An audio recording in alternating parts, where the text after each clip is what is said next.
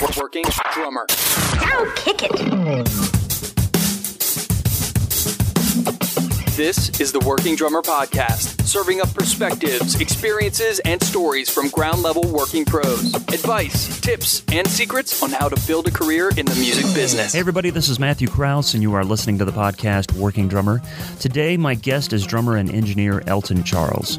Currently based in Nashville, Tennessee, but originally from New Jersey, Elton showed a strong proficiency for the instrument that eventually led him to attending the Berklee College of Music. After moving to Nashville in 2012, Elton's experience has been a blur of touring, recording, and building his musical relationships within the music community. When not touring with the multi-award-winning country duo Thompson Square, or supporting up-and-coming artists and writers in Music City, Elton is building upon studio clientele, offering his talents as a drummer and producer. To find out more about this episode and all the episodes that we've done, you can go to workingdrummer.net. You can find us on Facebook, Twitter, and Instagram. Subscribe to this podcast on iTunes. Leave a rating and review. This always helps us grow.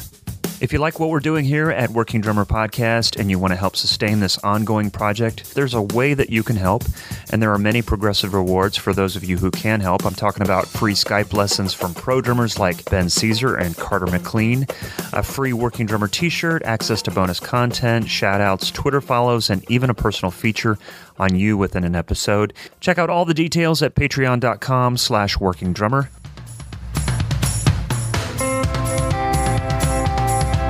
I'd like to introduce you all to Crush Drums by telling you about one of their new lines. They are offering a brand new birch kit called the Sublime Birch Series. The Sublime Birch is 100% North American birch. Here's Crush's own Terry Platt talking about some of the cool features of the Sublime Birch Series. One thing that Crush has always done is on our 14-inch floor toms, we do a 14 by 13. It's got the fullness and depth of a 14 by 14 tom, but you can also, tuning range-wise, manipulate it to sound more like a 14 by 12 for the guys that enjoy that tone as well. It also includes the Hoop Saver claws that we developed, where we actually have the rubber grommet under the claw protruding through the front of the claw. So if somebody grabs their drum set and sets it down, say on concrete, claw side down, it doesn't scratch up everything. And here's one of my favorite things about what Crush is doing. The bearing edges are cut a little more specifically for the drums. Our standard edge is kind of a double 45, and the outside is rounded over so you get some more head contact with the shell. On the bass drum, you'll notice that the resonant side is even rounder than that, and then the batter side is going to be a little bit sharper, just so you get that nice snap out of the kick, but the resonant head really brings the whole shell into the equation of the tone. You can also find a link to the new Sublime Birch Series in our show notes and see the beautiful finishes and configurations they offer. In the near future, we've got much more to share in regard to Crush Drums and this dynamic company. For now, check out Crush Drums at crushdrum.com.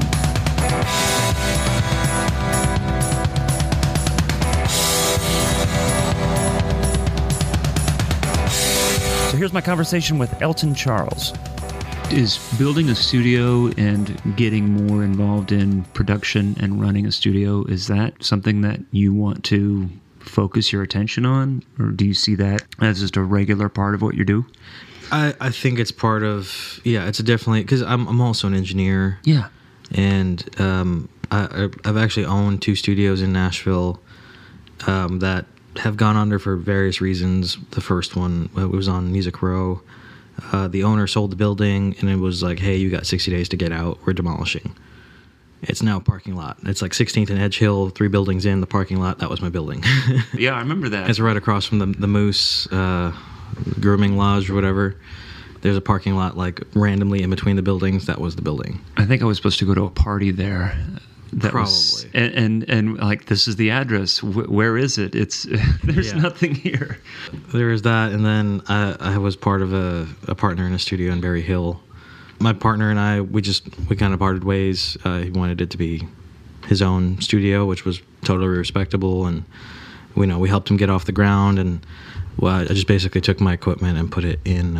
It's in my basement now. So I work out of my basement, drum tracks or vocals or full production, whatever the need is. Right. And we were talking before I hit the record button here, but we were talking about just zoning laws here in Nashville, and it's interesting to think that there are different types of zoning laws throughout the country that could affect the way you work. What do you think you'll do if it turns out that it's against the law? Mm-hmm. I mean, basically, it's just your home office at that point. You have to keep it, under wraps. And right. The problem is it takes one person to go to the city and just be like, hey, this is some shady stuff going on here. Yeah. They come check it out, shut you down. Yeah. Because it doesn't matter whether it's like, well, I'm not taking any money. If that one person is like, no, I gave them a check for this, they cashed it, it's right here, you're screwed. Yeah. And I don't necessarily know what happens when they shut you down. Mm-hmm. I don't know if it's like you're not allowed to use the space or what. Yeah, I don't understand. Man. But I mean, because it's illegal right now, and everyone I know has a home studio. Yeah. Even the bigger mixers, they have like rooms fully treated, $100,000 rooms of their house. Mm-hmm. That this is what they do instead of renting out a studio every day for $1,000 a day, whatever the bigger studios charge. Mm-hmm. You're at your house. You have no overhead because it's your house. You're already paying, either renting or own it. Yeah. And you can invest all your money and time and spend all time. You can get up in your pajamas and do whatever you have to do. That's my dream. Right. To track drums in my underwear. That's it. That's all. I tried it in a real studio, and it was frowned upon. But that's all that. They were clean underwear, man. Oh yeah. I mean, tidy whities, and you got to go for it, man. But that's really our dream, is like, because at that point it's literally an overhead. You don't even have to get in your car. Yeah. You have everything set up. You just okay, cool. What tracks is this? Maybe chart it out, whatever. So and we're just talking Nashville here, mm-hmm. and you think with like all the extra traffic that we're dealing with in the last 3 years with everybody moving to town, that they would promote the idea of having home studios so people wouldn't get in their cars and get out on the streets anymore than they already are. But I mean, there's also, I see their side of it too because of the noise. Oh. Most people cannot, like, especially drummers. Yeah. I mean, it's so expensive to actually have a room that's somewhat soundproof. Yeah. Because I mean, we have the loudest instrument, and an impulse, so like a snare drum hit, kick drum hit, is the hardest thing to isolate anything from. It goes through air, goes through the wood, anything close by, it'll go through. True. So even like the studio I'm trying to build, we have like 12-inch concrete blocks with reinforced steel, and then filled with concrete, and then another layer of a wall on the inside with insulation, just to make sure nothing gets out. Yeah. So you can go, you have an idea at 2:00 in the morning, or you're recording something like, hey, we need kick drum or snare drum hits or something. Right. No one's going to complain. No one's going to hear that. Right. But if you're doing it at your house, and if you don't have a basement, which most places in Nashville don't, yeah, you're kind of at the mercy of your neighbors. Yeah. But that's an interesting point. You talk about soundproofing and the cost of materials. And yet, to get good sounds, you need space. You need air. You need a big... drum sounds especially... Our instrument sucks because in order to get it right, you need a big space with very expensive equipment. Yes. Yeah. The advantage of learning how to record as a drummer is you take on the responsibility and say, look, I know you have your home studio. You've got a simple setup here, but if you need drum tracks, I'm available. I'm here for you. Right. I've got the space. I've got the technology. Email me your track and I'll do my thing. Right. And so I feel like it's a blessing and a curse. Oh yeah. Where it's kind of like, look, you're not going to want to invest as a keyboard player, guitar player, whatever. If you have your home studio, you need a bedroom. Right. You need a bedroom, you need 2 preamps and a DI. Yeah. And I mean, if you're a guitar player, you need a closet and a 57, maybe 2 mics, maybe a 421 or whatever. Like 2 at the most and a DI, and you're good. You can buy an interface for $800 and your MacBook Pro, and you're good to go. Right. And for drummers, you need 8 to 12, 16 channels if you really go way overboard. Yeah. And some place to do it. Yeah.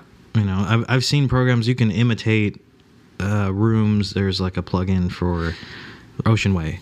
Yeah. They did an impulse response of the rooms in different positions, so you can actually like feed your drum sounds into their actual room, a copy of their room in a reverb. Oh, wow. and kind of get close. Yeah. And it works. I mean, I've used it on a bunch of mixes that come through that are, drums recorded in someone's bedroom. Like, okay, well, we need to still make it sound big. Yeah. There's ways around it. It's still down to the player and the instrument. Yeah. So if you've got great sounding drums and a great player, the room you can work around for the most part. If it's completely dead, it's almost better than almost in weird reflections.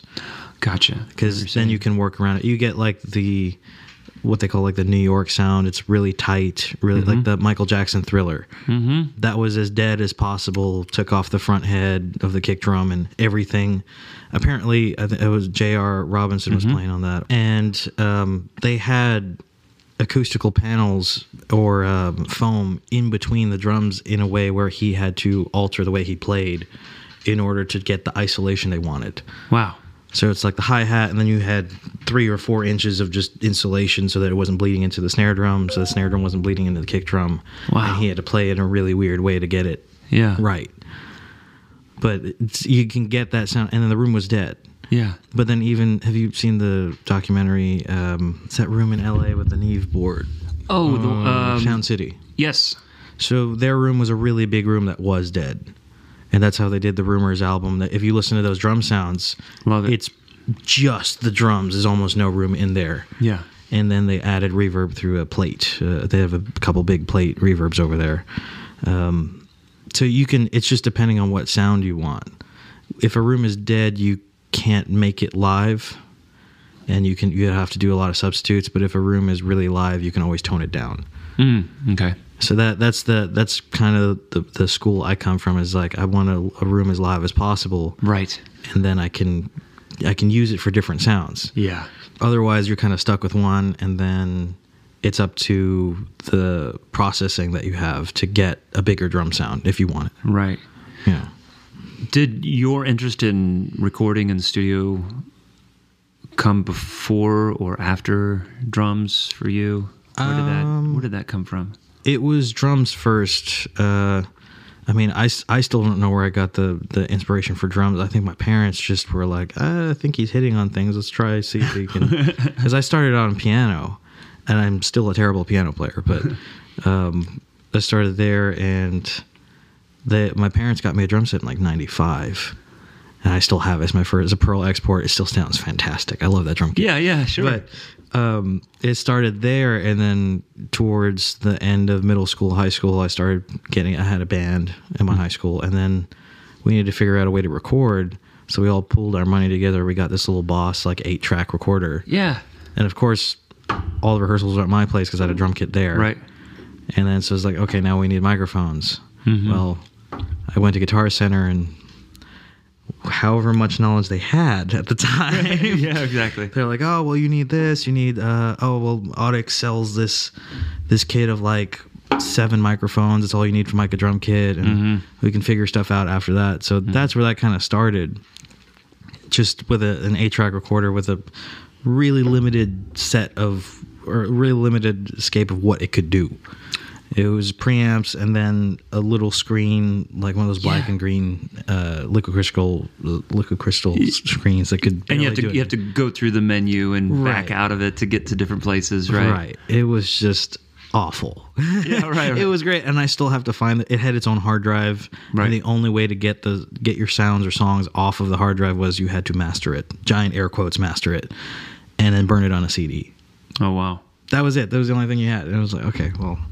Did that for a couple of years, and then got into Berklee College of Music, where I went.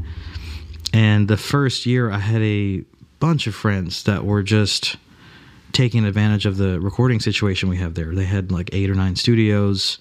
If you're in the music production program, you got to use them. Right. And you have to do projects. And the more you use them, they let you have time. Oh, wow. So I became the studio rat. I was the guy like drum teching and or running cables and or miking and or, can you move that EQ while I started just learning from there. Yeah. And then figuring out like, okay, well, this is what a real studio looks like. This is how it works. This is what I need. Yeah. These are the things. So, and then started building from there. Yeah. Had a random friend call me, said his uncle was selling a Pro Tools system. And I had never really worked with Pro Tools at that point, but I worked with it enough that I knew basic commands and how to work it. So ended up buying that from him, and he had worked on some, it was like Latin Grammy nominated stuff, and he was upgrading to the newest level of Pro Tools. I think when I bought in, it was Pro Tools 7 with an HD system, which was like the top of the line, everything. That's what the studios were functioning on at that point. Wow. And got a ridiculous deal because I knew it was they're a relative of somebody, and it was like, oh, okay, yeah, well, it's going to a good home. And sure. I need to get rid of this. Yeah, it's just got to go because I've got more stuff coming in, and I don't really need the money. Blessing, absolute blessing. I was like, okay. And most of my life, all the nice instruments and pieces of gear I have been those like, how did you get that deal? Like, I don't know. It just happened upon me, and I've just been very lucky. Right. But started there, and then started recording at my apartment in Boston. It sounds like getting into drums and getting into recording, the learning process was in tandem almost. Absolutely. Together. Do you think that learning to record and affected the way you approach the drums? Absolutely. Yeah. The way I've seen most drummers grow up, they spend so much time on their instrument, you kind of get into a rabbit hole of not knowing what it sounds like past what you hear. Yeah. And that's why a lot of people, they really credit people when they're like, oh, well, you played to the room. Yeah. You know what your volume level is, you know all your tones and all that stuff. But when you hear it on the other side of the glass, that really cranked up high-pitched snare drum doesn't translate as well for a ballad or for what it's you learn different tones, different drums, different tunings for every situation and how it translates. Right. Because we all listen to the records like, oh my God, the drum tone on this record or on any record you hear, everyone wants to emulate those sounds. Yeah. I know guys in town that tune their toms to specific songs because they love the way that drum sound is. So they have 4 toms. That record had 4 toms. They tune them exactly the same. Okay. Yeah. And it sounds great. They know what they were going for, but it took them years to get there. Yeah. But now seeing it from the side, it's like, okay, well, I know what drums need to sound like in front of my face in order to sound great under the microphone.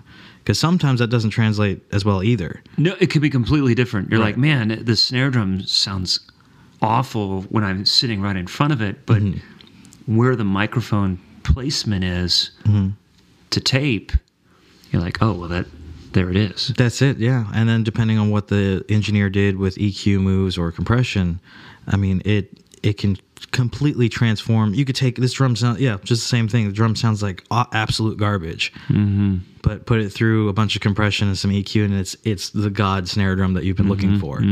And I mean, if you guys are looking at like Aaron Sterling, he's done a bunch of videos, and he's like, yeah, well, I just mess with this drum. I mean, it sounds okay, whatever, mic it up, yeah. There you go. And we're all like, it sounds amazing. He's like, yeah, well, it's just I try weird things, and that's what happens. Yeah. You just get lucky. Right. I have a snare drum that I've been using a lot in the last few years live, and people are like, man, that snare drum sounds good. I'm like, yeah, but in the studio, not so much. Really? Like, it's the opposite. Like, it has a thing, and it works with some tunes, but I have, like, live snare drums, and I have studio snare drums. Okay. That just kind of just work that way, where I'm just not inspired by them live. They don't speak to me, but they translate through the microphone in a special way, or they're more diverse depending on the tuning. Where live, I need it just to sound great, right away, and diverse, unless I've got Steve Jordan's drum tech next to me. Right. Switching out snare exactly. Yeah, every tune, like, oh, different hi-hats, different snare drum, let's go. When you were growing up, did you take lessons? I did. I probably started lessons in around 6th grade.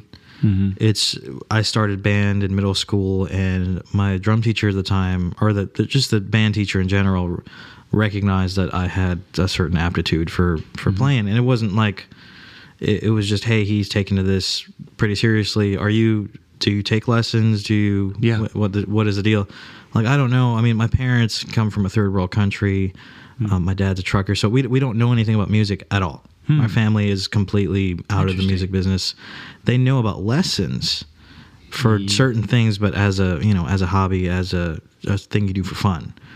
Okay. So we ended up taking lessons with my concert band teacher to the point where a couple of weeks, he's like, I can't, we need to take you to someone serious. Yeah. Because it's like, you just, I took in what he was giving me, but he also wasn't that experienced of a teacher.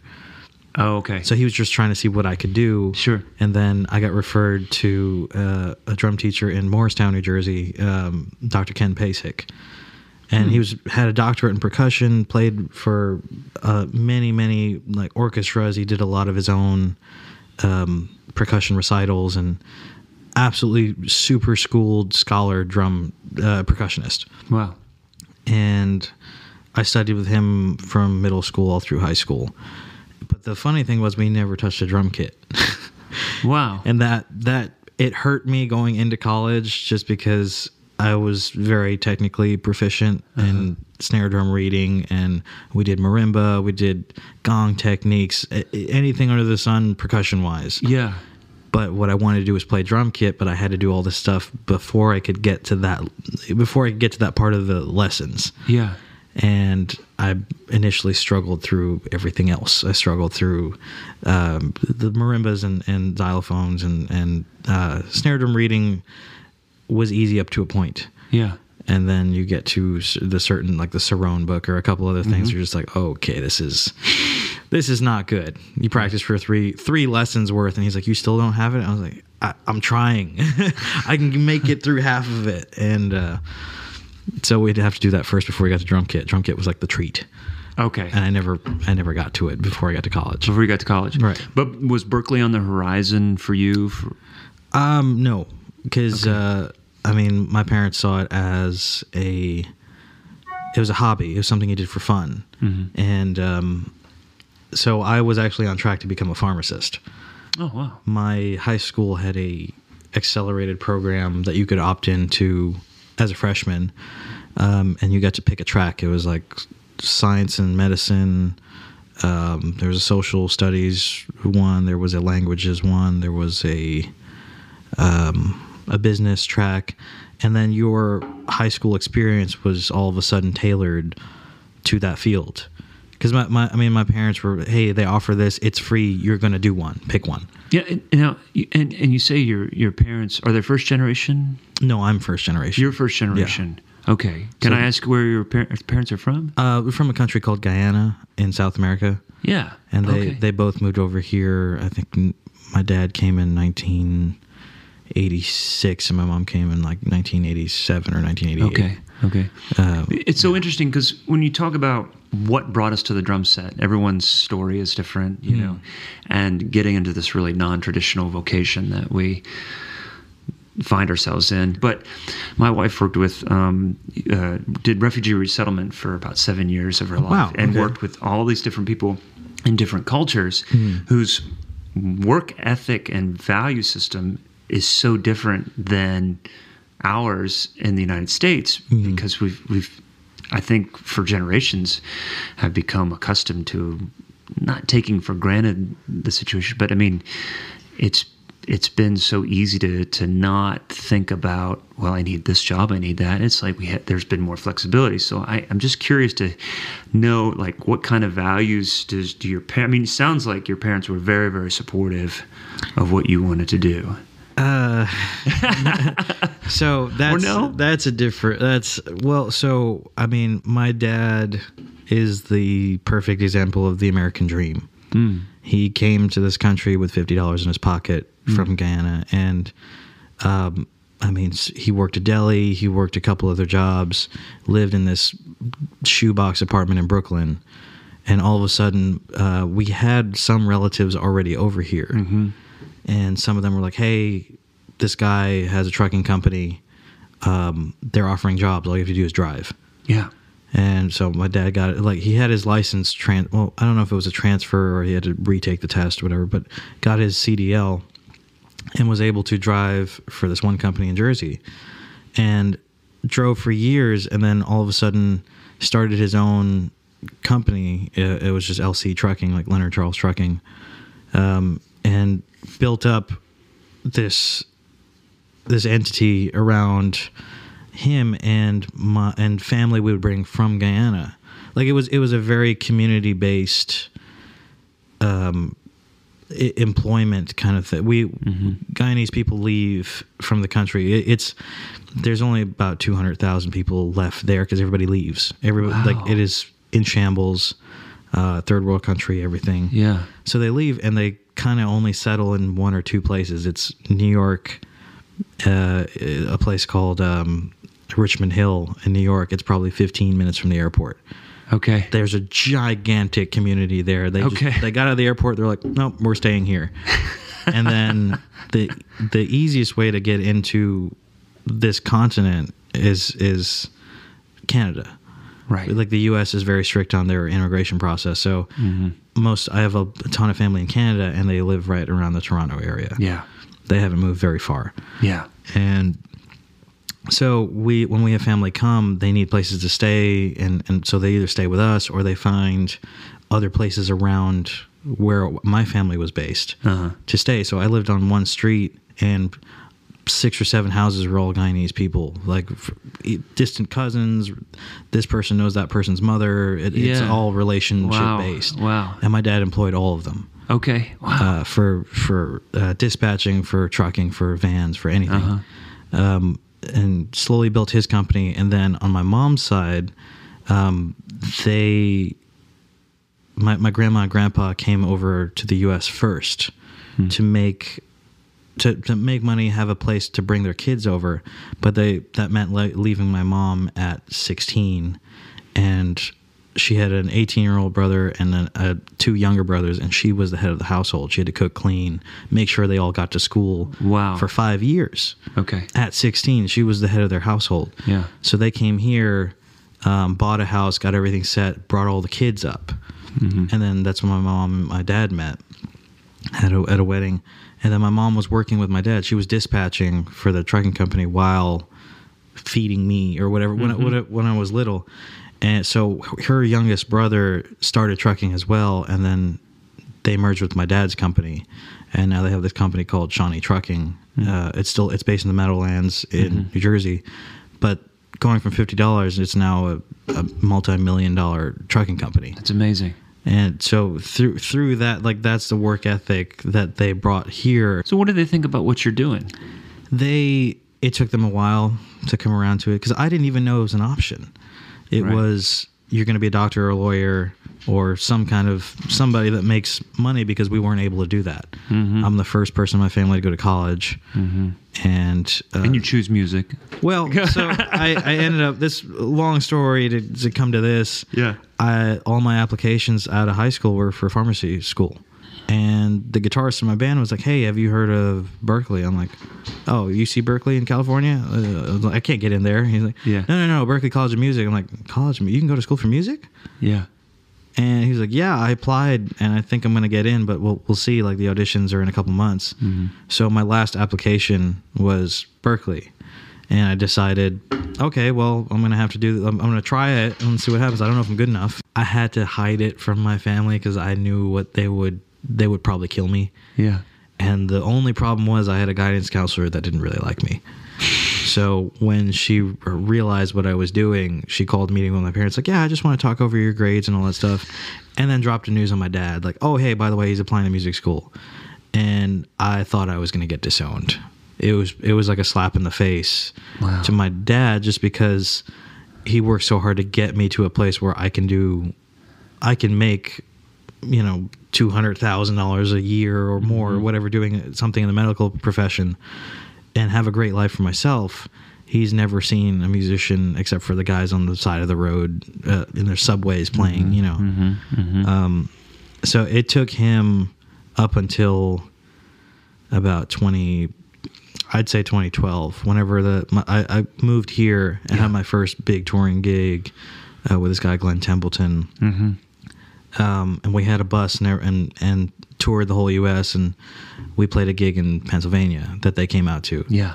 And I brought them backstage and was like, hey, guys, here, come check out the bus and all that stuff. And my dad was like, all right, son, I see like you're actually doing things. Because up until that point, it was just school. And then, yeah, Dad, I still don't have a gig yet, but I'm working on it. I'm playing downtown. He's like, okay, well. When you get over this, yeah, get this out of your system. And then the other part is, I mean, I haven't graduated from Berklee. I had to leave, and just because the calling was here and I had opportunities opening up, and it was just take it now or right. Because the hardships in Berklee, they have a recording program. It's called Music Production Engineering. And I'd applied. It's a separate application process once you get in.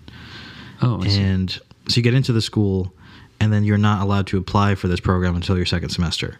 After the second or third semester, I applied again, and this time I'd been a studio rat. Now I've taken every chance. There were these sessions called. They were like 2 to 6. It's 2 a.m. to 6. Oh, wow. 6 So before you were in the recording program, you were doing all those things you mentioned before, where you were running cables and setting up stuff. Because no one wanted to do it. It was grunt work at 3 o'clock in the morning or 6 o'clock in the morning. You've got class at 8. Yeah. You know, it's ridiculous. Yeah. But I knew that was my way in. Yeah. And all of a sudden, I was the first call, quote unquote, assistant to show up and like, hey man, I'll be there at 1. Just make sure everything's mic'd and cables are run and the console's set and whatever. So I graduated from that to all of a sudden people realized I could play. Now I'm on sessions. Now I'm playing drums for, you know, I'd get called at midnight. Hey man, are you free for a 2 to 6? They're like, oh jeez, I'm about to go to bed. Yeah, I'll be there. And then have to drag your drums on the train that ran from back and forth from Alston there. Wow. If it was that late, I'd have to find a taxi or a friend with a car or something like that to just get there. And then started doing that, and then on sessions where they had other drummers, and they were fantastic guys. That were out there, and some of them have really big gigs now, not necessarily here, but in LA and New York. I'd be assisting. It'd be like, okay, well, let's, how about you EQ the drums and set the compression, whatever, while I'm working on this, whatever, and we're going back and forth and learning, having time on the consoles and using equipment that I've never seen before, right, or only heard of, without being in the program. And I don't know if Berklee hears about this. They might not like that. But at the same time, like, that was my learning experience for recording. I got to work with Susan Rogers, who recorded Prince. She did like the Purple Rain album. She was there. She was his first call engineer. Wow. She'd be working at the studio all night, all day, whatever. 3 o'clock in the morning, get to the studio. Yeah. We got to work with her. She taught us soldering. She taught us like how to build speakers and all. It was a very useful class that most people didn't take. So all of a sudden, I've armed myself with the knowledge to build things and basic signal flow and working in a studio and learning studio etiquette, which is something that schools can't teach you. Right. So, for example, like coming in as an assistant and not making a comment on what's being recorded. Coming in and be like, oh yeah, man, that sounds like that new Marcus Miller record. What? That's not. Wait, guys, we need to change. This is not good. I don't want to sound like that. Even when you're trying to be complimentary, you could derail something. Absolutely. Wow. Okay. And then working with people of different tempers, different. Yes. You never know who's sensitive, you just have to be the most emotionally neutral person in the room. You know, someone says jump, you say how high, and that is it.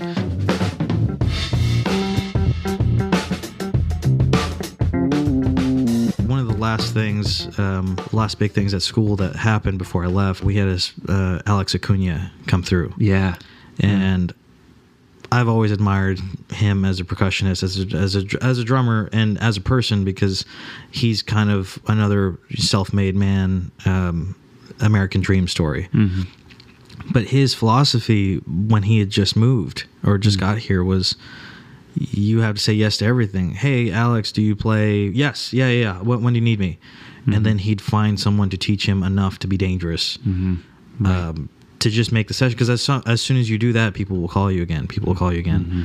And that's what I ended up doing a lot. Yeah, was hey man, I've got a pop session or we're doing a bakutsi tonight, and you need to you're gonna have to bring a couple of different drums, and I'm like, okay, cool, yeah, I'm there. 2 seconds later, I wasn't on a computer looking for, okay, what parts of the bakutsi, like what am I doing on what drums, and what does it have to sound like? Okay. And figure like, okay, this is what we do. And you get there and like, oh yeah, man, sounds great. I'm like, cool, dude, that's all I could ask for. Yes.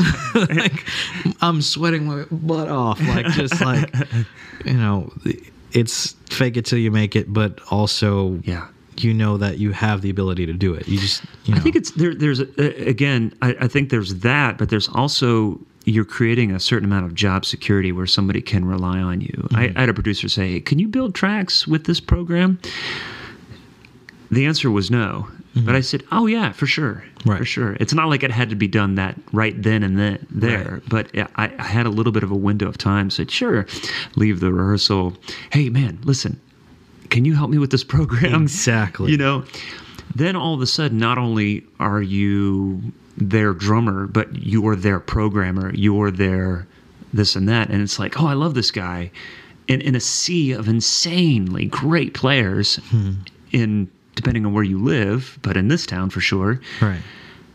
You can separate yourself by saying, yes, I can do this, I have this skill, I have that skill, I have all these things. And sometimes it's hard to anticipate, but if you have a work ethic and if you have the grit to figure out what needs to be done, you could do it instantly.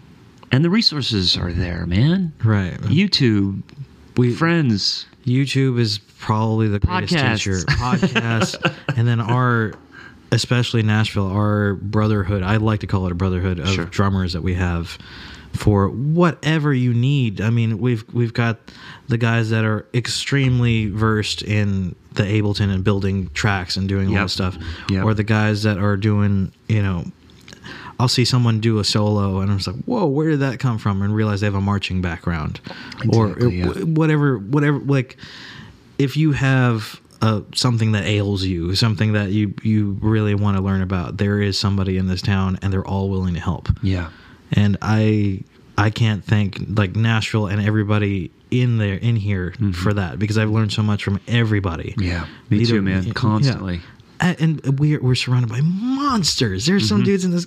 Most of the guys in town are just like, you look at that and it's almost discouraging. But then you realize it's like, no, that's just they do. That's what they do. And I might have mentioned this before. When I first moved to town, I was working at Forks Drum Closet, and I was meeting like these incredible players. Greg Morrow, Tommy Wells, Eddie Bears, all these guys that I had read about, and they were the sweetest, humblest dudes. And yet, through a series of conversations and things that happened, I learned very quickly that you get hired or not hired because of what you do and what you do well. And somebody will choose Eddie Bears over Greg Morrow because they want what he does. And that was a lesson alone. Not that I had to sound like them, but that I could I do what I do best and use my voice. And someone will say, I need that on this song, or I need that on this record or this gig. That's where you find your place.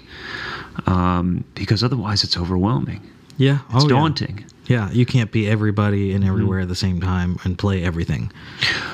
But this being about you, I've got a couple questions leading into something. Is there one compliment that you get a lot of? Is there a compliment that you hear from people? I mean, the funny thing is, it's not necessarily a compliment. Like the way people give compliments is a little interesting, and it's nothing against them. I'll hear, man, the drums sound great. Your drums sound great. Yeah.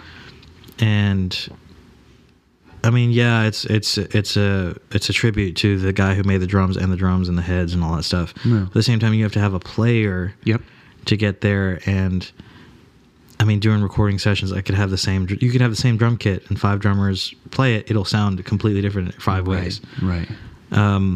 So usually about that, it's usually like how the drum sound or timing.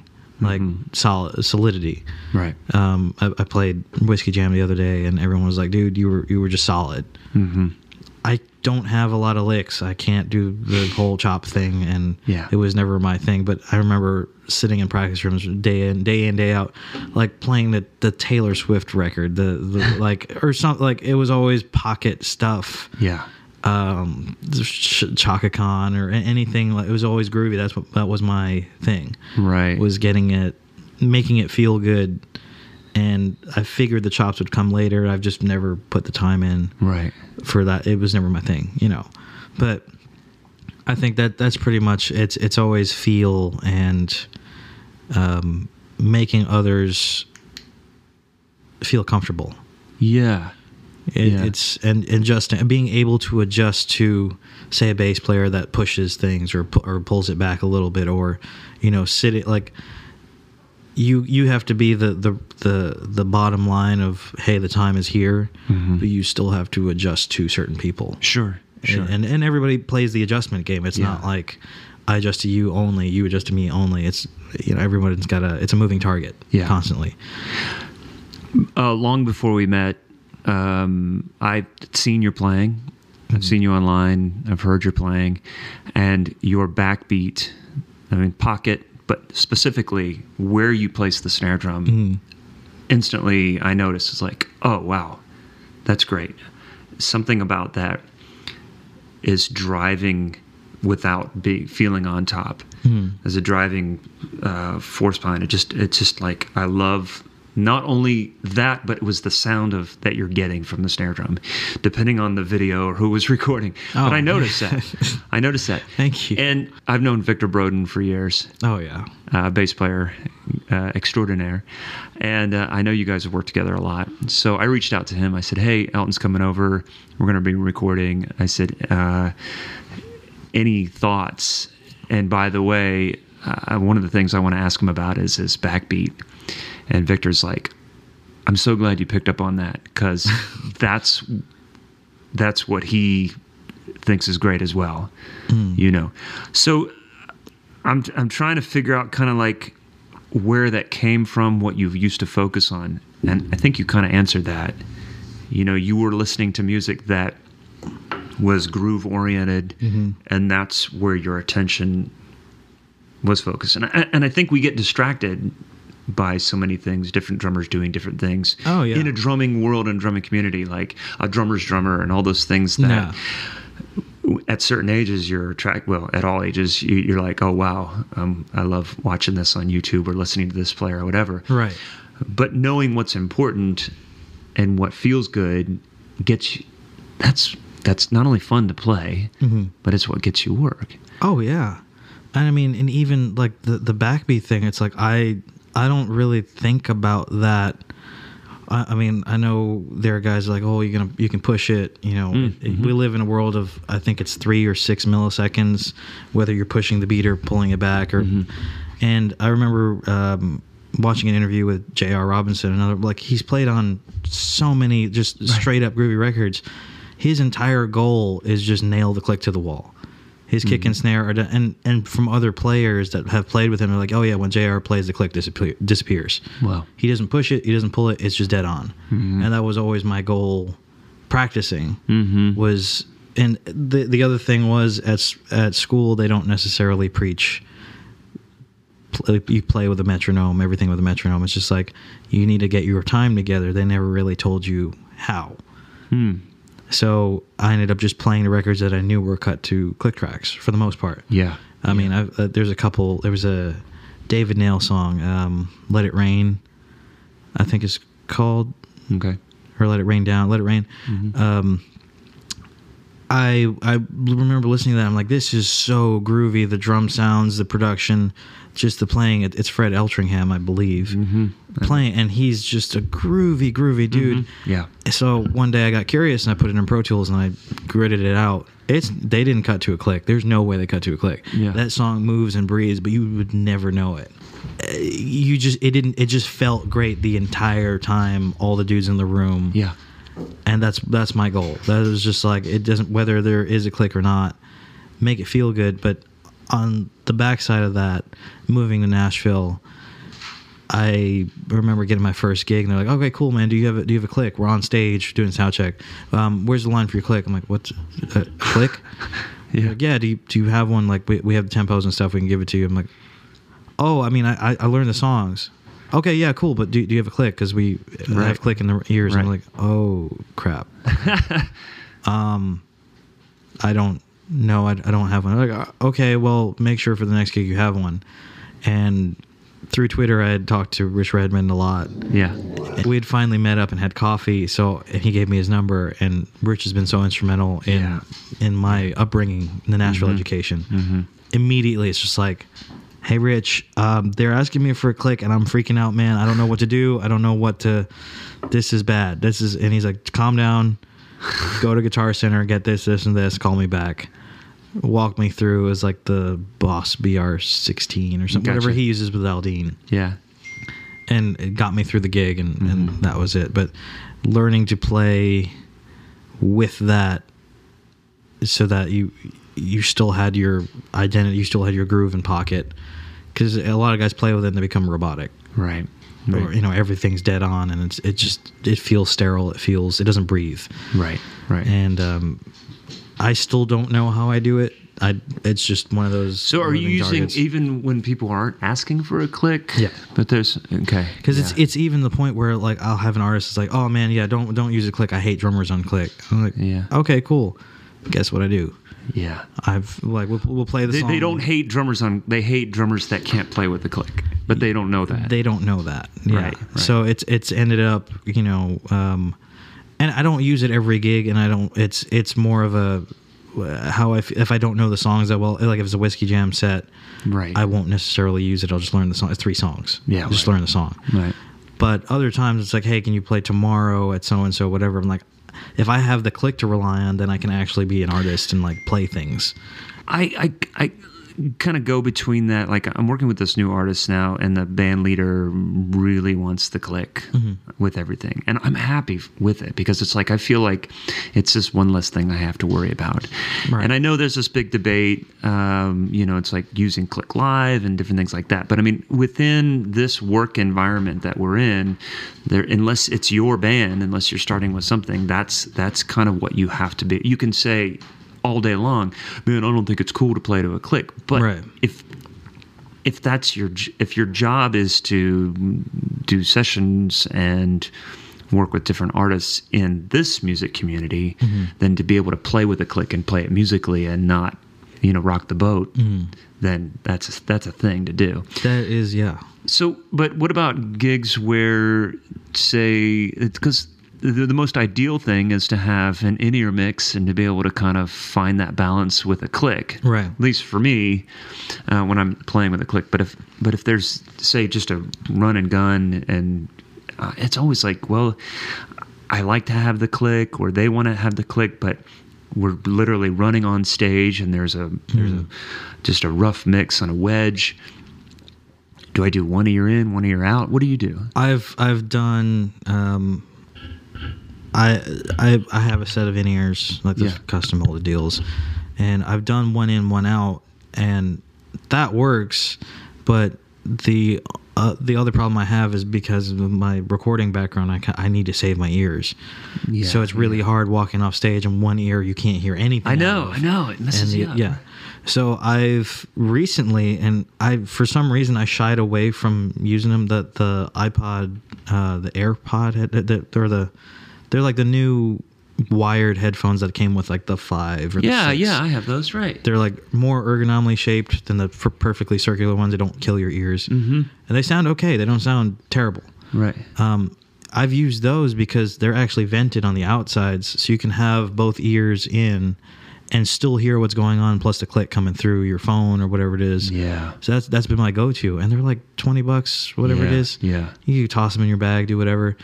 But that's been saving me not necessarily on volume because it's still fairly loud. Right. It's they probably cut maybe like 10 dB or something. Nothing significant for like ear protection. Right. But if I'm doing a throw and go gig like that, or and it's maybe 4 or 5 songs, right? It's duration more than volume. Exactly. That does the damage. Right. Yeah. It's well, volume will do the. It's just the louder the volume, the shorter time you expose. There you go. To it. Yeah. Right.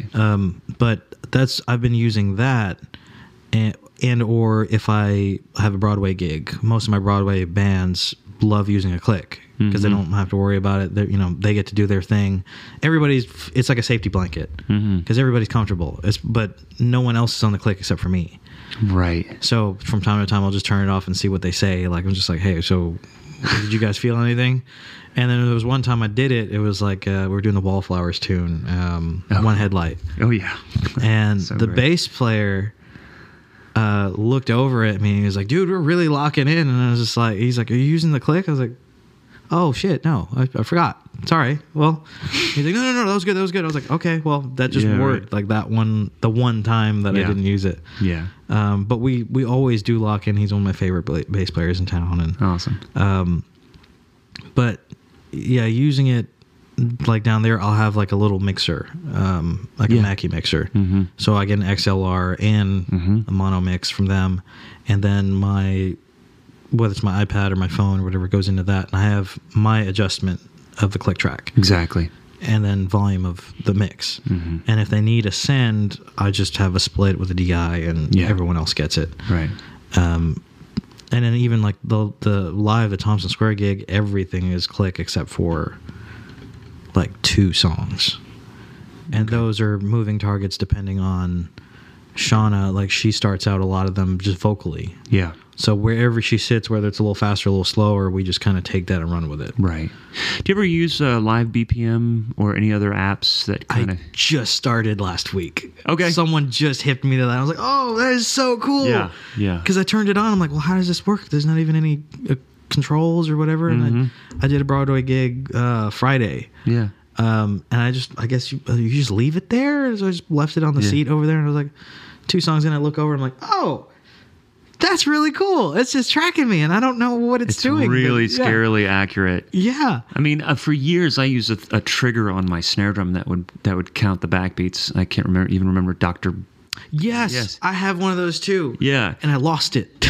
I had a couple different generations of it, and then this thing came out, and I use a belt clip for a phone that I attach to my chart book, attached to a hi-hat stand. Uh-huh.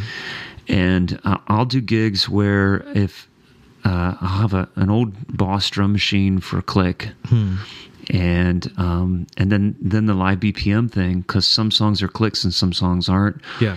And the dangerous thing about it is you become obsessed with it, staying in time.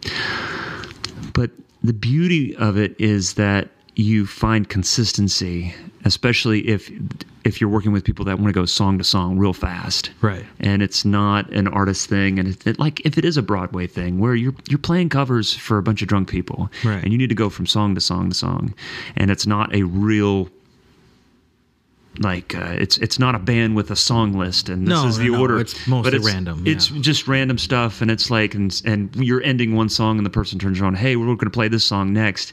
You've got to start the groove while they're talking. Yeah, or you're just like how does that one go again? Right. Oh yeah. And here's the tempo. And sometimes while they're talking, I'll just click my sticks next to the live BPM thing and get. It works that way? I can, yeah. Oh, okay. And it takes like a couple seconds, but then it'll pick up, and I'm like, ooh, I'm feeling it too slow. Okay, it's going to be a little bit faster than that, as opposed to trying to dial it in with your but I'm clicking. Machine, yeah. And it's funny because while I'm doing that, the person sometimes they'll go, just a second, like they think I'm ready to count it in, like I'm still talking. I'm like, I know. So I'm real quietly just trying to get the phone to pick up. Yeah. So where do you go to find a treasure trove of information about vintage drums, custom drums, and legendary drummers? NotSoModernDrummer.com. Since 1988, Not So Modern Drummer is an institution dedicated to researching and documenting the history of modern drums, the art of drum building, and the legendary drummers who play them. The writers and contributors are some of the top vintage and custom drum experts from around the world. Not So Modern Drummer serves as an online gathering place and marketplace for the worldwide community of drummers who buy and sell, collect, preserve, and play these instruments. It also hosts drum-related events that are attended by drummers from all over the world. This website is easy and fun to explore, and the monthly digital magazine subscription is free. So check out NotSoModernDrummer.com. I moved to Nashville. I mean, I knew one person. I didn't move with a gig. Okay. It probably took me 6 months before I did like one Broadway gig, which was an absolute train wreck. I didn't know any of the songs, and then the front guy was one of my buddies that had just learned all of those songs. Okay. I think we got to about 15 of them, and then we had to restart from the top of the list because we ran out of songs. It was at Tequila. It was Cadillac Ranch then. Yeah. It wasn't Tequila Cowboy yet. Cadillac Ranch. And to the point where the sound guy, and there was nobody in there, sound guy was like, hey, so you guys have started like through the same set list. This is like the third time now. I think you guys should just go home. Oh, God. And there was no bass pay. And then the bass player was like, hey, man, you promised me $15 for gas. And the front man's like, dude, I don't have $15 to you. So I ended up having to pay $15 to play my first Broadway gig. Awesome. But the road gig, it was I have my buddy in town, Chris Marquardt. He plays for Cole Swindell. Yeah. He was like my big brother moving to town. He gave me the lowdown about what Chris, should happen. what a great player. Great dude. Phenomenal player. I still look up to him like daily. I haven't seen him in years because he's so busy. Yeah. But I mean, he was the guy to sit down and be like, look, you're timing shit. Or this, like, you need to work on this, you need to work on that. And he really brought me up to the next level without being mean, without being, he was just there for me, awesome. for anything. But he hooked me up with my first gig with Glenn Templeton. Okay. And that was, I think their drummer was quitting for one reason or another. And I jumped in with a week's notice. And that was the Click gig that was like, hey, where's your Click? Right. And I was with them for probably from April 2012 till about December, whenever we stopped touring. And then he took a year off and had to find other things to do. And I played with a couple like bar band gigs, or like the traveling. Like, hey, we play all the Toby Keiths in Denver and Cincinnati and whatever. Travel somebody's SUV in a trailer. Sure. Oh my God. So I mean, going through all of those, and I got lucky to be on retainer with another artist that was supposed to be signed to Broken Bow, and then something happened and that didn't happen. So like retainer for 5 months was really, really nice because I didn't have to do anything, and we just had to rehearse twice a week. Yeah. We played 2 gigs, I think. Okay. Yeah. So it was just that was amazing. And then losing that, and then I got picked up by Josh Grayson, which apparently everyone in town has played for. Might be the only one that hasn't. Okay. But played for him for like 6 or 8 months, and then stopped getting called. And then I think a month into that, like Victor called me for the Thompson Square gig. Okay. Had you played with Victor before? Oh yeah, we had been playing since 2013, maybe. Oh, wow. There was a Swedish artist by the name of Jamie Meyer. Okay. That came to town, and one of my other drummer buddies was supposed to, or Keo was playing with him, I think. Okay. So for some reason, Keo couldn't do the gig. Referred somebody else. They couldn't do the gig, and then I got called. So I was a sub for sub. And then between the three of us, or Victor, that's the first time I met Victor and Anthony from Thompson Square, and then Jamie and another keyboard player. Okay. And so since then, we've been playing together, whether it's that gig or whether it's anything else they do. Sometimes I play with the Love Electric, right, which is Anthony and Victor's side project off of Thompson Square, and we've just been like, they've been my best friends. Yeah. For however many years, and musically we all have such a respect for each other, we'll still go out. Like Anthony will play with a different drummer for Love Electric. It'll be Myron Howell or it'll be Larry Babb or whatever. I don't care. I love those guys. Like I'm gonna go watch either way, and I love watching those guys slay it. Myron's a monster. Yeah. And it doesn't matter to me because they're still my friends. There's no hard feelings for anything. Sure. I call them for gigs if somebody needs a bass player, or they call me or whatever.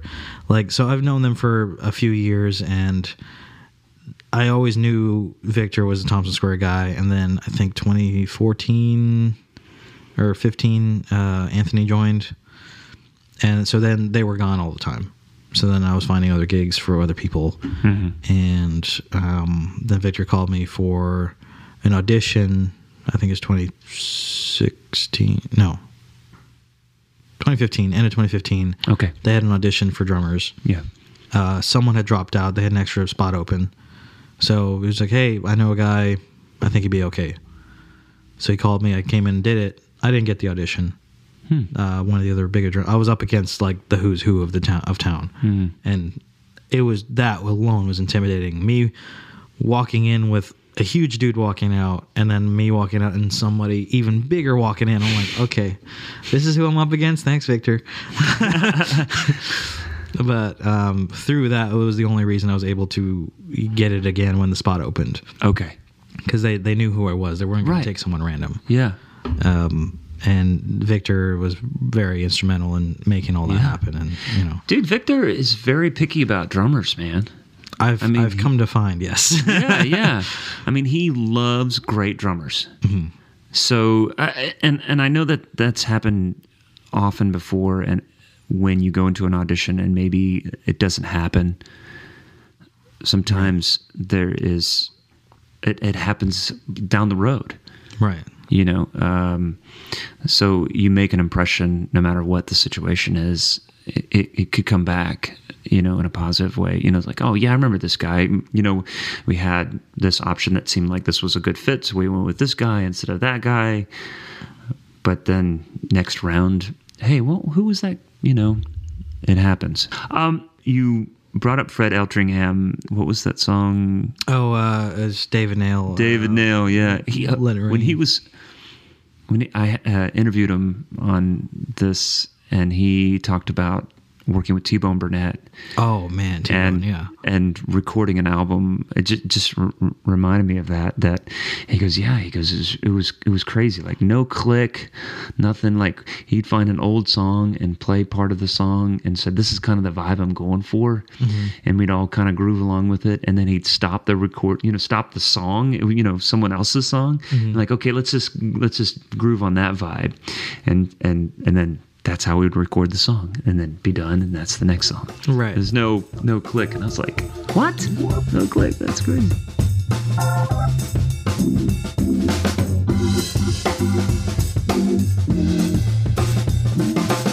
A friend of a friend recommended me to do some playing with this duo, Dixie Jade. Oh, yeah. And they had some stuff online, and they were like, hey, here's some of the original stuff, here's some of this stuff. And so the original stuff the recordings they gave me were like drum loops and drum machine things. And yet when I saw the stuff that they had, because I saw you in the promo, like the very first thing that they texted me, like, well, kind of here's our vibe. And there was, I think it was 12th and Porter. Like that. A little showcase thing. And it's like, oh yeah, it's Victor. And that's the drummer that plays with Thompson Square. And then there was some live stuff of you playing. I'm like, oh, that sounds great. And it's like, that's the song that I just heard that they gave me, just the audio, but this is real drums. Yeah. What's leading me to this question is this new artist I'm working with, I'm hoping this is just pre-production stuff, because there's a bunch of drum machine, non-human drummer stuff that they're giving me for this outlaw country stuff. Like it doesn't fit. It just, I'm sorry, it just doesn't fit. But they're saying, well, here's the song. Let's have this ready for rehearsal. And I'm listening to this part and I'm like, there's like 3 drummers going on in this part. And I remember the Dixie Jade stuff had a little bit of that too. Yeah. So what was your approach to that? Do you remember? I was lucky in that they were very tight with their producer. the guy that did all the tracks for their record that they had out at that point, and then all the stuff for the live show. Yeah. I mean, there was a couple of songs to the point where there were drum fills and cymbals and everything in there. And I'm like, dude, I can't do you want me to just hit a kick drum? Like, what do you want me to do? Mime things? Yeah. So it was... Oh, tracks. Oh, yeah, tracks-wise. Like, there was... We ran tracks for their show, and... but, like, we'd go through rehearsal and, like, wait a minute, there's a gigantic tom fill, a bar and a half tom fill that I'm not playing because the tracks are playing. Yeah. What, like, in the middle of me playing like a pocket groove, I'm like, what is this? We can't have that. Yeah. Like, no. Well, it's like a pop gig. We'll just just play around it. I'm like, that's not play around a bowl. You can't just do that. Not like a loop, like a real percussive loop. No. Not like a something you add to. Like, this was a drum part. Kick drum, snare drum, some hi-hat things. And I was like, I'm playing these parts. They're not exactly what you programmed. They're not going to be the sounds that you wanted. Unless you can give me those sounds, and I have an SPDS-X with a kick drum trigger thing, and I can get some of the sounds some of the time. But it's like, you want a real drummer with real drums. Yeah. You kind of got to let me do what I want to do, or what I see fit artistically. And then if it's completely against what you guys are doing, or if you want something different, then we work, we collaborate on that to get to the point where it's like, this sounds good to you, and for me, I'm not killing my soul trying to emulate a drum part that's not really like a backwards tom fill that can't actually be played. If I spent a month learning it, I'd probably be able to play it, but that's not going to work. Yeah. But so times like that, and it probably happens to a lot of people where they get a production and it's all programmed drums. I think, and that's what is inspiring me to ask you this, because I think that's going to happen more and more. Right. And especially all these artists, they realize tracks are a very powerful tool, especially when it's you and 3 people on stage. Yep. You could sound like 30. So it's all about working with and hoping to God that the artist-producer relationship is good enough where, hey, we're going to do these tracks, but you need to take this, and this out, and only leave the shaker in, or only leave this part, or the intro has a bunch of synthetic kick drums that sound great. Okay, we're going to keep those, because it's a couple hours work on the producer side. You say synthetic. I like that. Because you have to do all this diplomatically, right, so that you can get to where it needs to be. Exactly.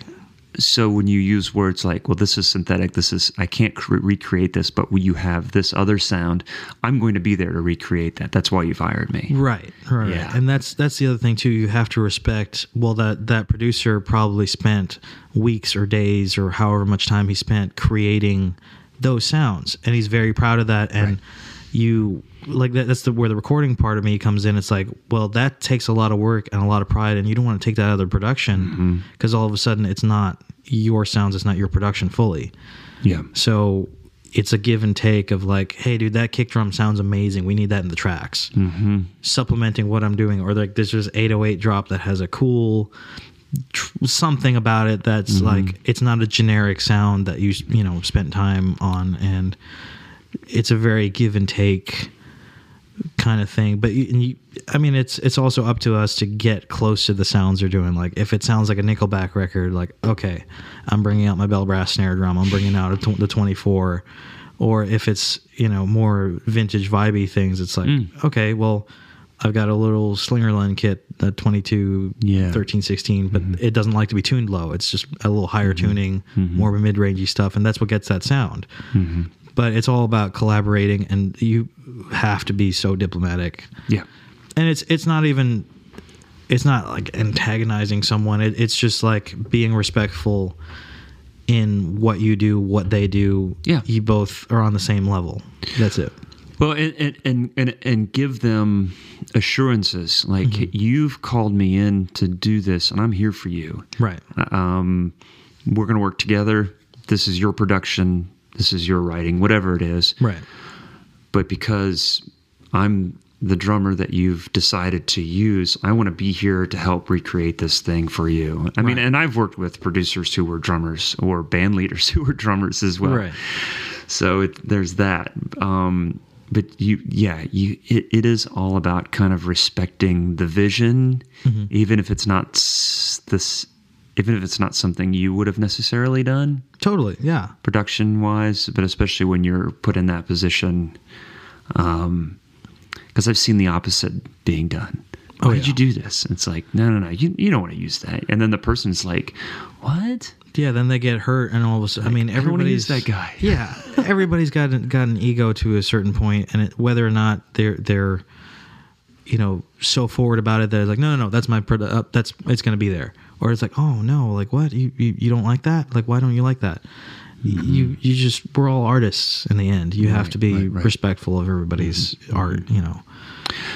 You mentioned before that one of the compliments that you get is that your drums sound good. And you've also mentioned several times that you can have the same set of drums and it comes down to the player a lot of times, where you're hitting the drum. But I want to dissect that a little bit. Sure. As far as your approach to tuning, your approach to let's just take the snare drum.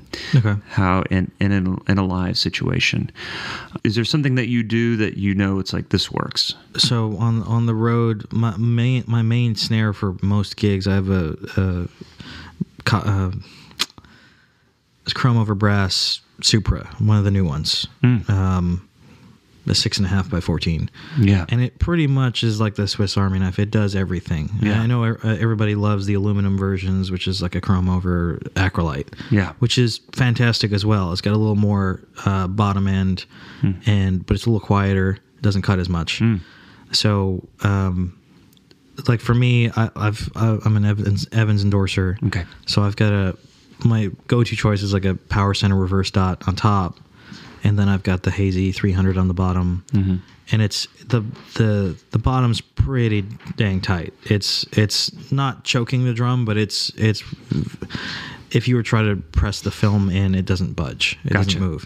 And then I've got a 42 strand snare. I was going to say on those deep drums, the wide snares I know are really popular. Yeah, and especially live, it just gives you. Depending on if your engineer uses a bottom snare mic or just the top. If it's just the top, you get your whole snare drum sound. And if it's a top and bottom, you might get a little more snare than they want, but it works and it sounds great all the time. And I usually tend to stick to like medium low tunings. Yeah, I don't like the higher stuff for me, and I don't know if it's wrong or right. Like for most part, if you tune a drum pretty high in the higher register, they all start to sound the same. Yeah, I agree. So like a wood drum cranked, it will sound like a metal drum cranked, but like the character of the metal or the wood, whatever, kind of lives in the middle or lower tunings that I've experienced. Yeah. So that's kind of where I leave it. Yeah, it's a good point. So someone played the drum at a sound check one time, like, dude, that's the perfect Nashville tuning. Giant air quotes, Nashville tuning. Like, oh, okay, I get it. It's like that's the typical sound you hear on a record. Right. It's like a medium low tuning, not crazy low, and not it just sits right in the track. And I mean the stick I use is a fairly hefty stick. Gotcha. It's basically the old Benny Greb ProMark stick. I think it's like 0.6 thick and 16 inches long. Okay. So it's like between a 5B and a 2B. Oh, okay. Wow. It's a little heftier, but then I don't have to work as hard. Yeah. But it gives you the beefy sound, because like even like I could give you the stick I use now and then like an 8A or a 5A or something, and you can hit the drum the exact same way, and it just brings out the bottom end the thicker the wood is, right? The thicker the stick is. Yeah. And it doesn't sound as tinny. You don't get as much overtones. And like for me, I don't know how I ended up doing it, but I pretty much hit dead center on snare and toms and everything. It's pretty consistent. That it's mostly like 99% rim shots. all night long. Yeah, me too. Yeah. And it's interesting because I've become more conscious about that and wondering if I need to get away from that. But I just love the sound. And I think I was kind of going around and round about it. And I know that there's a trend towards playing soft and in the middle of the drum for certain types of sounds that you're going for. And stuff that the recordings that I've been listening to more and more recently. And I'm like, I know that. But I have this natural tendency to just want to put it right where that I can just do that rim shot and get that big wide sound. And I don't know, it just works. But to be able to do different things for different songs and sessions, that's where it comes out. Yeah. Is playing dead center not fairly quietly, but just you're not killing the drum in the center without a rim shot. It does record beautifully. Yeah. You get more body of the drum. It doesn't quite cut through. It sits easier behind a vocal and all that stuff. But for, say, like a Thompson Square gig or most live gigs, it's a balls out rock show. I mean, there's not a point in this. I mean, there's one song that I switched to mallets and I'm like being all sensitive and artsy, but most of the time I'm pounding the crap out of everything. And Victor will tell you that, RJ Anthony, like it's a straight up, most of the songs are 4 on the floor. It's all high energy. Yeah. And honestly, like the rim shot is for me, it's just an artistic choice. I like the way that sounds, but also how hard I have to hit the drum and to make it look, all the I can't do stick tricks. I tried my entire life. I can't do them. My hands don't do them. But so sticks are in the air at most of the time, playing bigger beats or whatever, and the rim shot actually dissipates a lot of that energy into the drum, into the rim, because like I've never had hand problems. I don't have tendonitis. Yeah. My hands never hurt after playing, no matter how long. I've been very lucky. Yeah. But it's a lot to do with not holding on to it, letting the stick do all the work. Yeah. And the energy has to go someplace. So if you hold on to it, it goes straight up your arm. If you don't do rim shots and hit it really hard, you still have to hold on to the stick so it doesn't flip out of your hand. That's a good point. And it goes straight down. That's where everybody gets problems. So if you're doing rim shots at a really loud gig, most of the energy of the stick goes straight through the rim, into the drum, into the stand, into the floor.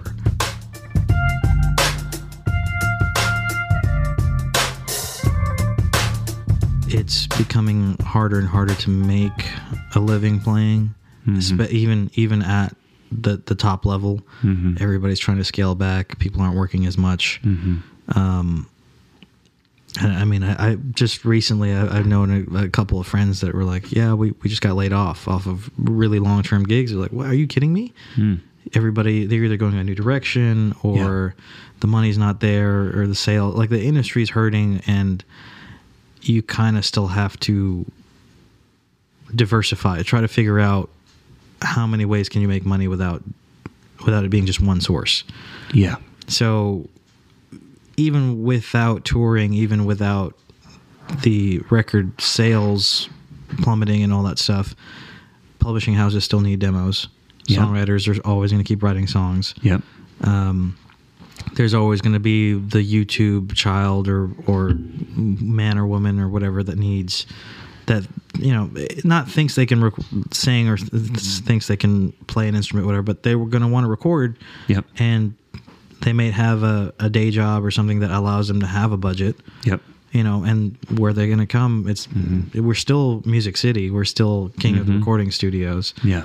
And they'll still come and record. I heard of someone doing like birthday parties.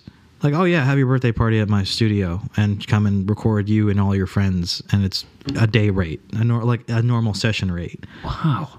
So $500-$600 and like, oh yeah, bring it, whoever, just, keep the drinks off the console and let's do that. Sure. Yeah. Because we're also a tourist town. You have to. Oh yeah. Hopefully nobody kills me about saying this on the podcast, but it's an idea for everybody. It's just like, there's enough work to go around for everybody. It's just finding it and basically exploiting what are our strengths as a community, as a town, and what can we offer to make everybody money. Right. Well, and for different music communities around the country and around the world, the industry is always changing. It always has. And those who adapt or find creative ways to adapt survive. Right. If you choose to do so. You talk about diversification, and it's like, man, first of all, you're an incredible player. So I think that there's lots of work for you with super respectable musicians that are already on your side. What's the rest of your year look like? I have no idea. I have one gig this weekend. I got 2 gigs next weekend, and I am still open for the rest of the year. Yeah. They don't let us know until a week or two before, so we don't really have. You don't have a schedule yet. No. Yeah, but they're taking time. Thompson Square is taking time off. I think one of they want to do. So over the winter they've been doing acoustic touring. So just the two of them with another artist, Jake Rose, I think his name is. Okay. But they've been doing that a lot, and they really like it. So I think they're going to be doing a bunch of that this year. And unfortunately for me and all the other guys, they don't use the band. Maybe a crew guy, maybe an in-ears guy if they're doing that. But so we kind of have to find other things to do. Yeah. Though a lot of times when that thing that you come to rely on goes away or becomes less available, it puts you in front of a whole new group of people or new environments, new situations that help to add to the diversification that you're talking Absolutely. about. I mean, they're so to use them as an example, they're doing what's best for their career. Yeah. I can't knock them for that. No. So but the opposite side of that is like now I have so much free time that I've been hanging out at Whiskey Jam, meeting people, like or going to everybody's shows that I can, or house parties or stuff that I would have never done had I been busy. Yep. And I mean, Facebook has those little notifications. It's like I made 500 friends last month. Like, are you kidding me? What? Okay. Yeah. Just through meeting people and just you need to do this, or my sister does this and she needs to. Her friend wants to come to Nashville to record, or so, like anything and everything. Or hey, if Thompson Square ever comes through here, let me know. I'll get tickets. Yeah. Or that kind of stuff. Yeah. Just being out there and being known. And I have a few drummer and musician friends that are just known by everybody and play with everybody in town. And I want to be one of those guys. Like, it doesn't matter what walk of musician you are, whether the top or the bottom, like, who I am, or you've heard of me, or something like, not an ego thing, and not I'm better than anybody else. It's just that if people know about you, there's just more chances you'll get called for whatever the gig is. Totally. I mean, there's a reason behind it. And I think that if you're able to take advantage of the time that you have now, it will pay off. Yes. And then you don't have to do as much work. Then just based on your work itself, people know your name. Yeah. Yeah. That's another part of our job that no one really talks about, is that you are a salesperson, but you're selling yourself. Yeah. And you're selling yourself in a market of people that know when they spot, they can feel when someone's bullshitting them. Like, you can't, you have to be genuine. You have to be actual friends with people. Like, work comes second, relationships come first, and no one talks about that in town. And even at school, they're just like, oh yeah, you mean you get out of here and you'll get a gig. No, it doesn't work that way. Yeah. You work yourself up from the bottom, and it's a very much you have to become a people's person. Yeah, for sure. And it becomes more difficult as you get older, and depending on all your obligations that you have. So what I'm saying is, when you have the time to do it, you can. And we met, man. It's like we met in person. Yeah. At a party, at a hang. That it's like. It's good to get out. It's good to go do those things and be seen and be heard, because you can be online. But I mean, online stuff there's just so much on there that it just becomes white noise after a while. And that's the thing. Like, people realize that like Instagram and Facebook marketing was the next move, so everyone's doing it. Yeah. But because they're doing that, less and less FaceTime is being spent. So now we have to go back to straight up FaceTime, handshakes, coffees, lunches. Yeah. That's what's getting the jobs now, or that's what's getting just things done, whether it be relationships or everyone's texting and emailing and oh yeah, come to my show on Instagram, and I do it. Everyone does it. Yeah. But at the same time, who shows up? The people that I saw last week, or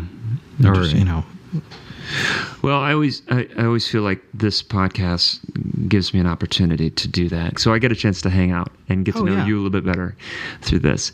So it's my way out. But then there's the loud jams coming up. There's different things like that. There's the drumming community stuff. Right. There's running into people even if I'm down on Broadway or whatever. So I mean, there's ways to take advantage of the community that you're in to kind of like just make sure that you're seen. Because if you're not seen, they either think that you've moved away, you've quit, you're dead. You have to stay on the front of people's minds, and I mean I've experienced it myself. Like if someone asks me like, "Hey, I'm putting together a band. Do you know other players or a drummer or whatever?" Yeah. It's not like I know the guys like that I've talked to recently. Like, hey man, I need work. Yeah. And that's who I recommend. Or like, but it's only the recent ones, and I have it's to in go the top through of your my phone. brain, Yeah. right? Whoever you see the most recently. Yeah. I was just telling my wife I was crossing the street illegally, not at a crosswalk, to my car, and somebody honked the horn, but it wasn't like an aggressive honk. I said, "This kind of like there was plenty of room," and I get in my car and I get a text, and it's from the person that honked at me. I said, "Hey, you just ran in front of me. Hey, man, how's it going?" And I was like, "Oh, hey, I know her." Yeah. And then like the next day, she said, "Hey, are you free to play this gig on Saturday?" Exactly. Yep.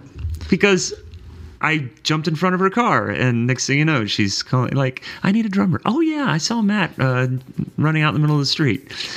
That is it. And for anybody listening or whatever that's on Gig Finder and all those things, it's like those are great resources, and you can get gigs. I mean, I've personally never gotten a gig off of it, but they're out there. But you'll get way more. You'll have way more success and way more fun because you'll get to go talk to people, interact. I mean, yeah, it may cost you a drink or two or whatever, but that's all part of it. It's all investing in your future versus sitting on your computer waiting for something to show up. Yeah, it doesn't happen. No, it ain't gonna happen, man. Yeah. Well, and I appreciate you hanging out with me, man. Yeah, dude. And talking. Anytime. It was super fun. This is great. Yeah, I love this. Cool. Thanks, dude.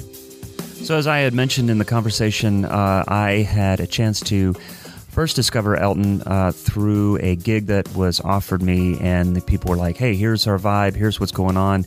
We need somebody to fill in for our regular drummer, and here's some YouTube of a showcase we did." So that was my introduction to Elton, and I was like, "Whoa, this guy's great." And immediately I thought, man, the time feel, the backbeat, all those things that just we talked about would just immediately jumped out at me. And I think over time, as people discover his time feel and what he can do, he will just have more work than he can handle. So I appreciate him taking the time to speak to us. As always, stay tuned next week for Zach Albetta's interview. Many thanks goes to Mike Jackson for his technical assistance. Once again, you can find us on iTunes where you can subscribe, leave a comment. This always helps us grow. Hey everyone, we want to tell you about a new podcast we've become friends with. It's the Music Mensch Podcast. It's an informative and entertaining new interview show that is devoted to giving musicians the tools they need to thrive and survive in the music business. Creator and host Matt Van Heil produces a weekly spotlight for professional guest artists to give advice on a specialized topic. From practice tips and the importance of mentorship to self-investment and securing your financial future, the Mensch has got you covered. It's the knowledge you've been looking for without endless searching. Go to www.mattvanheilmusic.com/podcast where you can find the Mensch blog with summaries of each episode highlighting informative talking points. The Music Mensch Podcast is available on iTunes, Google Play, Stitcher, and SoundCloud. That's Matt Van Heil, MattVanHiel, music.com/podcast. Thanks to everyone so far that has purchased a Working Drummer Podcast shirt. We are selling those for only $10. So check those out on workingdrummer.net. You can find the shirts, and we have all the sizes. So thanks so much for listening, and I hope to see you around. Bye-bye.